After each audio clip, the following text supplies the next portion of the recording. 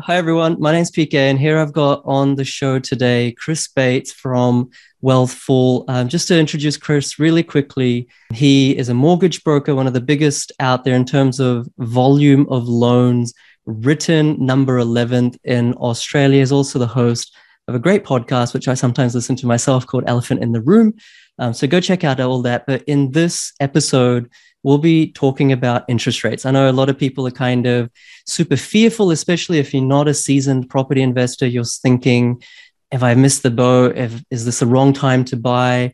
How is the lending strategy in Australia going to affect me? How interest rates going to affect me? How's borrowing capacity going to affect me? Is everyone going to sell their properties? Yeah, I know these are the things that everyone's talking about. Do you want to achieve wealth and passive income through property investing? PK Gupta, host of Oz Property Investment Mastery, will help you achieve passive income by buying top 5% growth and positive cash flow property and building a portfolio using data without you wasting months of time doing research, spending weekends at inspections, or dropping $10,000 to $20,000 on buyer's agents each time. So if you are confused and overwhelmed by the amount of contradictory information available online and don't know where to start, then this show is for you. Thank you, first of all, Chris, for making the time. No worries. Good to be here. Awesome. So let's just get into it. But by the way, guys, I found Chris Bates on LinkedIn. I really found his posts super insightful. So if you are interested, go follow him there. But the first question I want to ask you is, let's just go with the big elephant in the room, but interest rates. What's your take on when interest rates will rise, how much they will rise, and what the impact will be on the national property market? Of course, no one has a crystal ball, and there's markets within markets, so much nuance. But those are the things that people want to know. So if you could share just some insights, that would be super. Okay, cool. So, I don't really care when they rise. They're going to rise at some point, right? So whether it's this year or next year, I'm not that bothered. The thing that really matters is how far do they rise, okay? And do they go from 0.1 to 3%, and then are you paying 5% interest at the bank? That would have a huge impact. So how far they go is the real key question. You got to be worried about this at the moment. The reason is that, banks are pretty bad at forecasts. They get it wrong every year. But, the banks are coming out with big fours. Probably the most respected commentator I like out there, Chris Joy, he's called the whole up and down. He's saying big fall. So, when people are doing this, they're talking about the whole market, right? And that's the first mistake people are making, is that the market doesn't all move up in the same pace and doesn't fall in the same pace, which most people get, but they don't actually they don't think that through in terms of their portfolio. It's gonna rise. How far it's going to be a bit of a hamstring on the economy. The more they rise, basically the less people are going to have to spend, the less people will spend, the slower the economy will go. So, you're going to start to see those impacts. A lot of people are saying that, the RBA is going to go from, 0.1 maybe to 1.25, but I think competition, and that means your mortgage rate, which variable rates on home loans are around sort of low 2%, as long as overseas funding stays cheaper, which is a bit of a risk at the moment, you might be paying low 3% on your mortgage, right?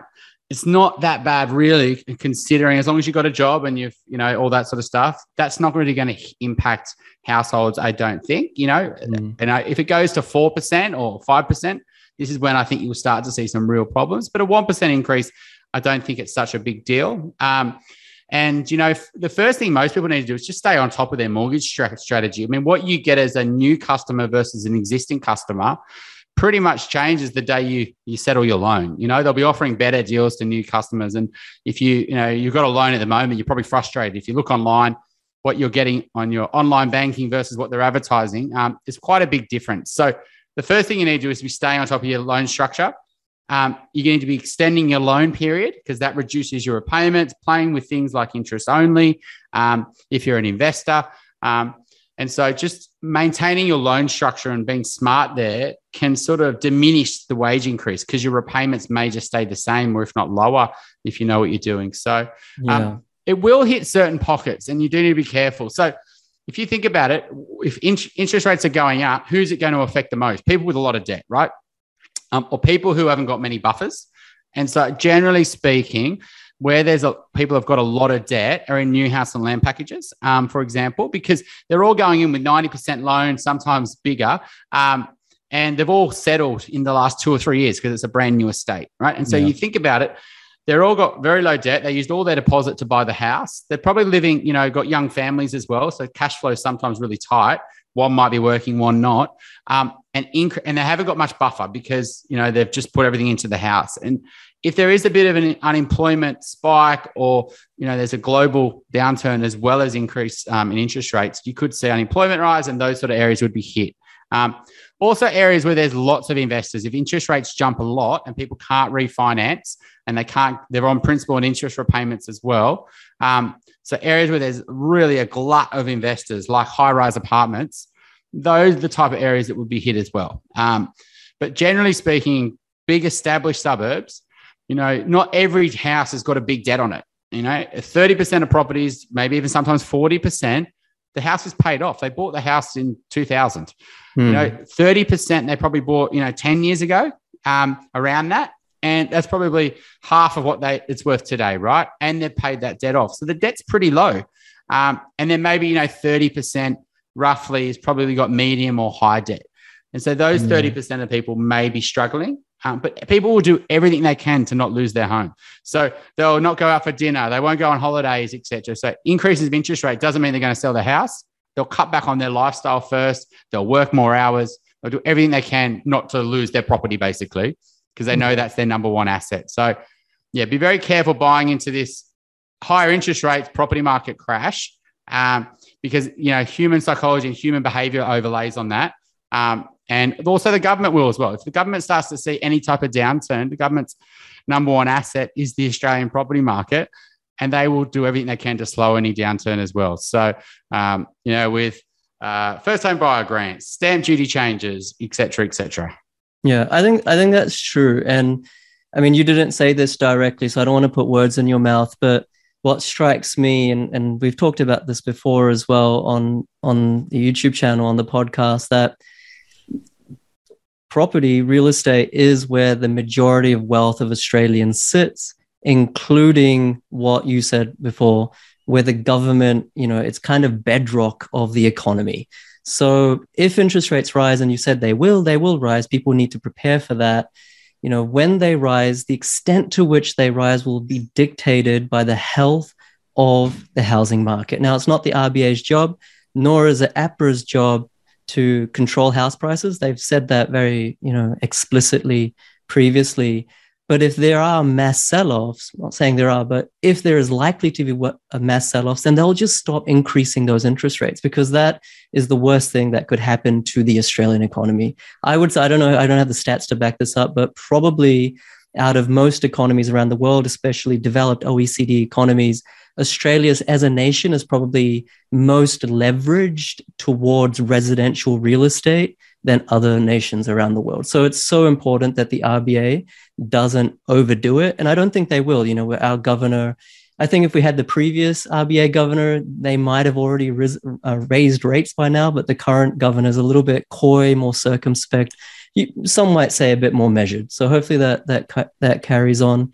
The other point that you made, Chris, was, high-rise apartments, new house and land packages, all that stuff. So just to kind of, go into that in one level deeper, for everyone who's watching, listening, we're talking about, or I'm talking about when Chris says that, you've got your Western Sydneys, you've got the north side of Brisbane, out past Caboolture, a lot of house and land packages, maybe parts of Logan where there's a lot of concentration of investors from Sydney, Melbourne.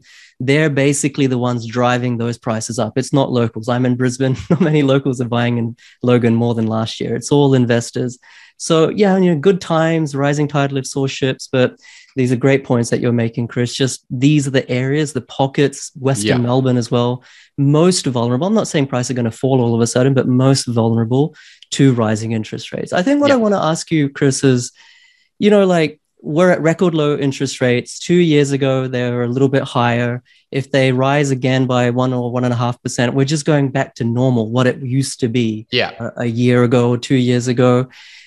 Take that, and then also take the fact that the banks already buffer in 2.5%, now 3% of extra interest rate when they look at whether someone can pay back their loan or not for serviceability. Even if interest rates rise by 1 or 2%, do you really think it's a crisis to the housing market, or is it just going back to normal, something they already preempted? Look, people live different lifestyles, and some people have got those loans on living expenses that are much lower than what they're actually spending. And, there's just ways you can go through the banking system. So for those people who are living, spending lots of money, living big lifestyles, for example, even if the bank's hedging them and saying, look, it's interest rates going up, they're going to probably have to make cutbacks because when their mortgage starts going more expensive, so that's going to slow the economy down, right? Those type of people. But I agree. I think that the people worried about big falls or looking at it as an opportunity next year after these big falls to get in, I think you're going to probably be missing out, because what you also got to remember is human psychology. So like 2018, top of the, say, Sydney-Melbourne market was 2017. Royal Commission was happening in 2018. Prices were falling because getting access to credit was really hard. Good properties just didn't come on the market. Busy streets, people who were worried about further down falls into the market, they were just getting out because they could. Poorer properties, or people who don't think they're great assets, they come on the market because they're fearful. But the people who've got good properties and quality streets know it's a good asset. They say, well, I could have sold it last year for X. I'm not going to sell it for, X minus 20%, right? So I'm just going to hold on. So what ends up happening in downturns, liquidity drives up of quality assets. And it's actually really hard. And what you'll find in those times, there'll be one quality listing and 10 poorer listings, busy roads, dark, privacy issues, etc. That one property on the great street, all the buyers flock there. And then all of a sudden that property gets competition, and then that property still sells at a decent price because of competition. And so it's really hard to buy quality assets, even in downturns, because all the buyers flock there as opportunists, and also opportunists within the suburbs. So, if you know that your suburb's down, you say, well, actually, I've always wanted to live in that street or in that pocket to go to that school. Now's a good time to do it. And so while some people are pulling out of the market, you're also seeing people come into the market. This is not what the media will say, right? The media flips pretty quick. On a Thursday, they can be saying the market's going up. And then on a Monday, after one auction clearance rate's down, they say the market's falling. And so just be very careful around this and just focus on your micro market. Has it got real lack of supply? And, especially the type of property, the better quality, the better, really long-term will pay off. Yeah. Is there increasing demand, over the longer term? And do I need to sell it in the short term? No. Okay, well, let's just say the fundamentals are sound. Let's just hold it. So, it's very easy to get wrapped up into the media story because that's what sells a lot of news. No, absolutely. And it's not actually that hard to, for everyone who's watching and buying a property right now and maybe a little bit scared by what you've said, or their ears have perked up about, the right parts of the suburb, the right pockets you mentioned, privacy, main roads, darkness. All these things are pretty easy to get right. It's pretty easy to avoid a main road. It's pretty easy to buy north facing. It's pretty easy to buy not in front of a big power line or power station. Like, these things aren't rocket science. I mean, they should always be followed, but increasingly so. The other thing that I just wanted to highlight as well is I found that in the last maybe, 4 or 5 years, whether the market is rising or the market is flat or maybe just dipping a little bit, there's still very low stock on market. It's almost like Australians, I don't know the right way to describe it. It's like, they just don't want to sell for various reasons. On the way down, they don't want to sell for a loss. On the way up, they're going to hold out for a higher price. So that is what is really holding up the property market as well, just a lack of supply. And I think, even if demand dips down because of lower borrowing capacity, because of higher interest rates, that supply story isn't changing. It's staying, especially for good quality assets. Absolutely. So the turnover of housing is actually going less every year, and so that's the amount of properties available for sale is how many properties. That's the supply, right? Doesn't matter if we've got 10 million homes. Amount actually for sale each year, that's the actual supply you can get your hands on. And that's actually falling every year because lots of reasons. They can't afford to do the upgrade, to go to a bigger house, or it's a great street and they say, well, we're happy here. It's not perfect, but we're happy in this suburb. We've got kids going through schooling. And if we did sell, we'd have to pay agents and stamp duty. And, and I just want to pay my mortgage off. I don't want to go into more debt in my 40s, etc. So you're right. People are definitely staying in their homes longer and longer, which means every year supply is getting tighter of good properties. Yes, there's always new stock, right? House and land packages, apartments, etc. That's new available supply. But I'd urge your listeners, which just sounds like you were aligned there, that to not go near that. And that's what will happen is that houses available, that limited supply that are selling, will actually decrease when prices are falling, because people would say, I'm sitting on my hands. I'm not going to rush to the exit. Because if I sell my home, I've still got to go and find another home. So I'm selling in a down market, trying to buy in a down market. I don't know how much cash I'm going to get. I'm just going to, I can't see any other properties I like because there's no many other properties, and everything just goes sort of a bit flat during that period. And I think you'll be the expert in answering this question, Chris. You know, like a lot of, in my Facebook group, we have discussions around foreclosures and potential defaults. Same, and every time we post a YouTube video, there's lots of comments saying, well, PK, you've missed the fact that interest rates go up. Everyone's going to have to sell their properties. You're in the unique position where you're writing hundreds, if not thousands of loans. What's your take? Like, let's not go with a wealthy class. Let's just say the average Australian. Is the average Australian stretched in making their mortgage repayments right now? Will they be stretched if interest rates go up by 0.5%, 1%? Like, this is really the clincher of whether there's going to be a sudden drop. If supply goes up because people have to sell, that is what drops prices. Are people in distress right now? No, so I don't think they can be, because there's situations that, you know, they had to take a new job and now they don't get bonuses, or they've had a kid, now they're on part-time. So they've gone from being, you know, and higher income, their income's dropped, and the living costs have gone up. You know, we know that sometimes living costs, whether it's childcare or whatever it is, right? And so they can be pretty tight, and they can be running a pretty fine line. But I would argue that if something happened, if their interest rate goes up, firstly, they'll try to figure out if they can refinance. And there'll be people in that who get caught out. They borrowed on X income. Now their income's dropped and then they can't refinance. And so then, or their only option, if they start getting, you know, low on payments, they'll do everything. They'll go to family, you know, they will sell everything they've got just to keep the house, because they don't really want to sell the house, especially if there's other sales in the market that aren't, who are rushing to the doors, you know, the exit, because then you'll see some lower prices. And then you'll start to see some fire sales in the suburb. And I do think these will only be in areas where you've got a higher portion of higher people with higher debt. So places like house and land packages. We saw this in the, you know, the credit crisis in places like Ireland and the US and things like that.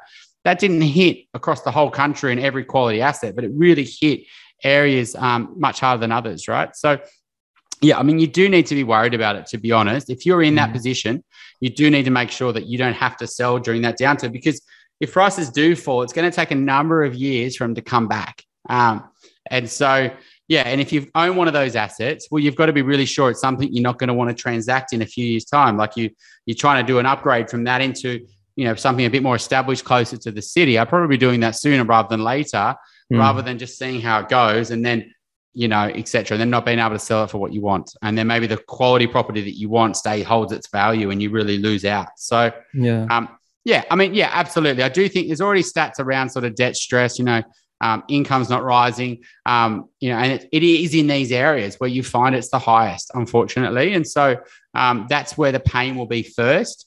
And it doesn't really hit the real top end. I mean, they don't usually care about interest rates too much. They were all lifestyle driven.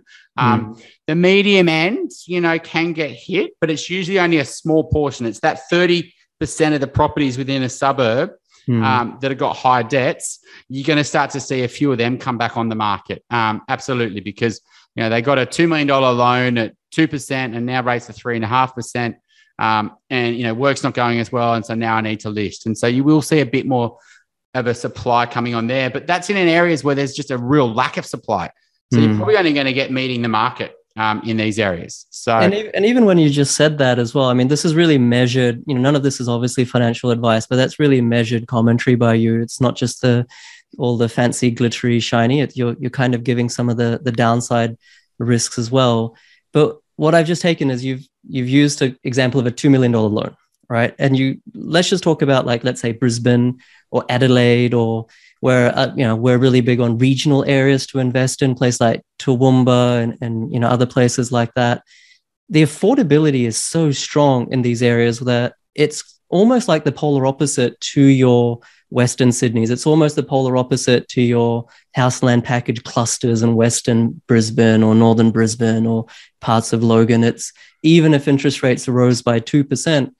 I mean, I don't want to be talking out of turn, but let's just say Townsville. I'm not saying everyone should go and invest in Townsville, but no one's going to have to sell in Townsville because that affordability is so strong. The incomes are so strong compared to the property price, which is, less than $400,000. So I think that's something to be considered, especially for investors looking to where they should buy next. It's probably not a good idea right now. I'm going to go on a limb and say to invest in Western Sydney and house land packages or, et cetera, et cetera. You need to find these areas where structurally the affordability is strong. And, if you're buying a house, especially for investment purposes, you got to have a long-term strategy to ride out these waves. It's a 10, 20-year decision. And I think maybe if I can just ask you one last question, Chris. Rents are rising, right? Rents will likely continue to rise because we have such a social housing crisis at the moment. There's hardly anything for rent. I think I saw someone post the other day on LinkedIn that in all of Hobart, there's only 27 houses for rent, and Hobart's it's not a tiny place. So there's a huge issue. If you're a tenant or a renter, it's hard to find. Therefore, I mean, we live in a capitalistic society, fortunately or unfortunately, rents are going to rise. How do banks look at that? For investors right now, they know that capital growth should be good if they're investing in the right areas. Rents are going to be going up in most areas. How do banks look at that? Are they going to reward you in terms of future borrowing capacity when that $300 a week rent goes to $400 or $400 to $500? Is that enough to offset the interest rate rise, or how should investors be thinking about that? Yes, there's probably 2 points. Back onto your Townsville conversation there. Even within Townsville, though, there's two parts to the market, and you can break any city, any town, 100%. Whatever you want down into this. And you've got the aspirational part, which is people who are doing well financially in Townsville. Where do they want to live, right? And as the city grows, there's a growing portion of people doing well financially. It's just unfortunately, like you said before, it's the way it works. Do they want to live in these suburbs? Now, if the things driving that suburb is affordability, it's cheap, then that's usually telling you a lot about the people who are buying the properties, but also the people who own the properties. And those areas will be hit harder if it's driven by affordability rather than aspiration, because you've got different buyers and different owners. Your point around sort of, can you borrow more money if your rents go up? Absolutely. But the thing to be able to build out a multi-portfolio property, and it's not about a number of properties, it's about the market exposure and the quality of that market exposure. But the thing that you need to build that out is income. Income's what you can get a 6 or a 7 times multiple on, whereas rent, the increase in the higher rent, it gets haircut by 20%. So your extra $100 a week sounds like a lot of money. That's $5,000 a year. Well, that's going to get haircut by 20%. So that's only $4,000 a year. And that $4,000 a year, you can probably borrow 6 or 7 times. So $20,000 borrowing capacity. It's not a huge increase. It's a bit of a myth out there that higher rents will allow you to borrow a lot of money. What you do need to do if you really want to build a portfolio is work on your income. Look at ways to, get a promotion or swap jobs to a job that's going to pay you what you deserve, or, do another job or a side hustle or start a business or etc. You can't really sort of just have a lower income and build a big portfolio up. Those days were more like 2014. In 2014, you could leverage off rents, because you could borrow 10, 12 times rent, And so if you had an extra $100 a week, that was $5,000 a year. Well, you could probably borrow another 60, 70 grand, right? It's a big difference. And you could leverage, 10 times your income as well, right? So it's not like that today. Yeah. And I would say that's really insightful. I don't think many people fully understand that even if you're buying a positive cash flow property, let's say it's a 5.5%, 6% yield, that doesn't get you closer to the next property. Let's in terms of borrowing capacity. We're not living 15 years ago, we can buy 200 properties in 2 years or anything like that. Those days are gone. But at the same time, because it's more strict in terms of those multiples, there's more cushion, there's more stability in the housing market, in the finance sector. So look, I probably leave I it definitely there. agree with you, because back when it was more relaxed, you did have this quantity strategy. We've seen many of these clients, and they're bought in areas with other lots of investors that bought, and they would come to us. And those areas, haven't performed as well because investors have been dominating the market. And then as prices have risen a little bit, they've realized they weren't going to work and they started selling. And then you had to have new investors in there, etc.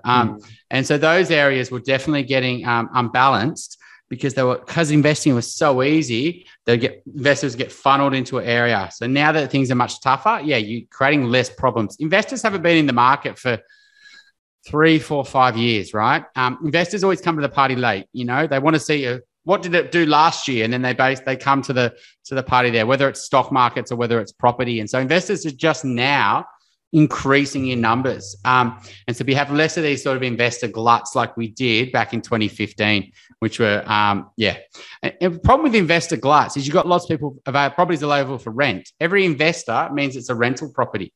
And so, you don't want to be buying where the market's dominated by investors, because that means whenever you try to rent your property, you're going to have a lot of other properties available for rent as well. And what drives rents up is, like you were saying in Hobart, 27 houses for rent.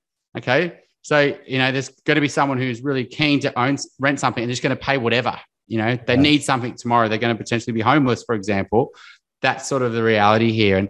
And that's sort of, obviously you've got the social issue here, right?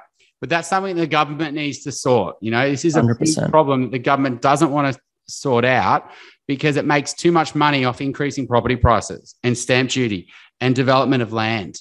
And so this is a big problem at a government level that they need to take ownership on. Yeah, no, for sure. And look, it's the age-old question, but ultimately the only thing that's going to fix that is supply. And you think about our big cities, there's not much more supply. So you got to go regional. We need better infrastructure, better transport networks, all that kind of thing. Yep, that's true. And talk about that for hours. I think last question, I know I mentioned that before, that was the last question, but I think everyone will want to know, everyone knows my views on where it's good to buy, where it's not good to buy nationally, but maybe your views. We're not going to hold you to it. Chris, you don't have to go super specific if you don't want to, but let's say through a lens of everything we've talked about, not following the herd, not just buying where all the other investors are buying, because there will be a glut of investors, and when they leave, prices are going to be vulnerable. All these things that we've been talking about, which are the areas around Australia? And I know markets within markets, and then markets within those markets, and streets and all that kind of thing.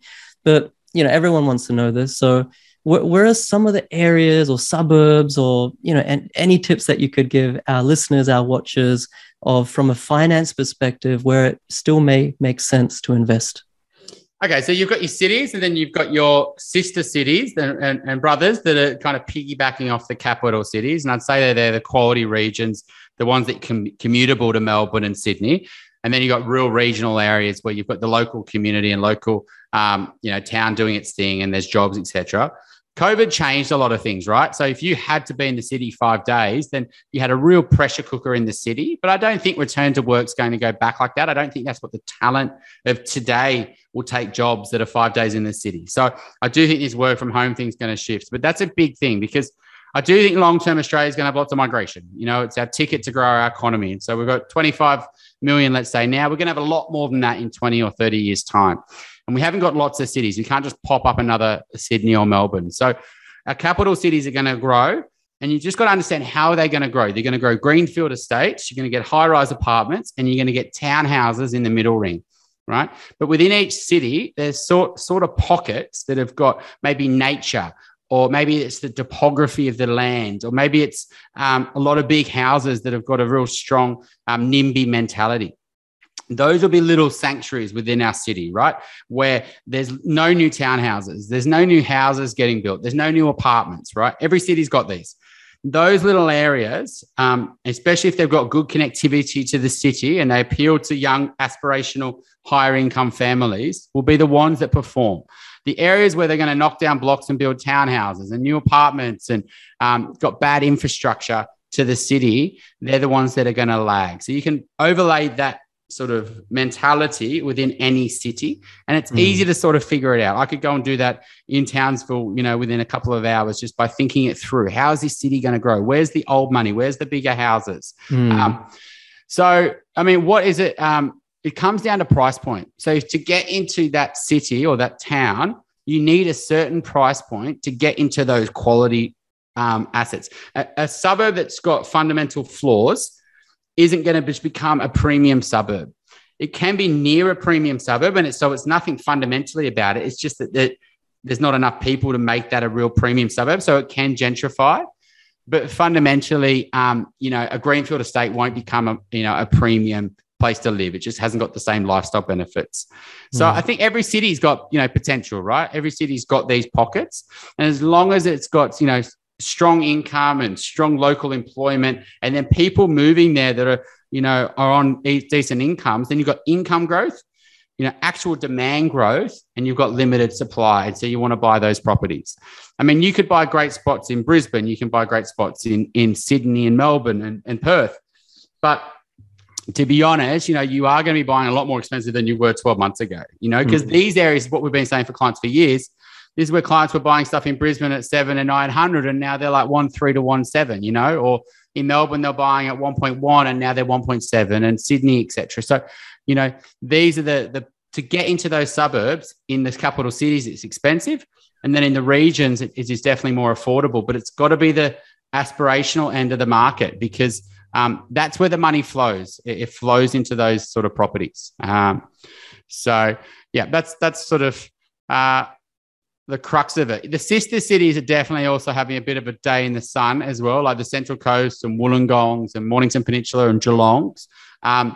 And so you just got to be very careful buying into these cities at the moment, because it has been low stock and the quality hasn't been great and they're big prices. And so you just got to, you do need to be a bit careful, because the growth you're talking could be 60, 70% in these places in 12 months, and you just got to be careful that a bit more stock doesn't come on and a bit of demand falls off, and then it just levels out at a much lower sort of ceiling. So, yeah. Yeah. No, I think thank you for that. I really appreciate it. And hopefully all the listeners and viewers appreciate that there's markets within markets, and don't buy at the top of the market, obvious sort of statement. But if somewhere's already grown 60 or 70%, then, just be very careful. And I think the other thing I took away from what you just said is it's okay not to buy $1 million and a half investment property. Other areas are okay, regional areas as well, but just be careful about finding those areas within those towns which are aspirational. That's where the money's flowing. That's the ones that are being more and more gentrified.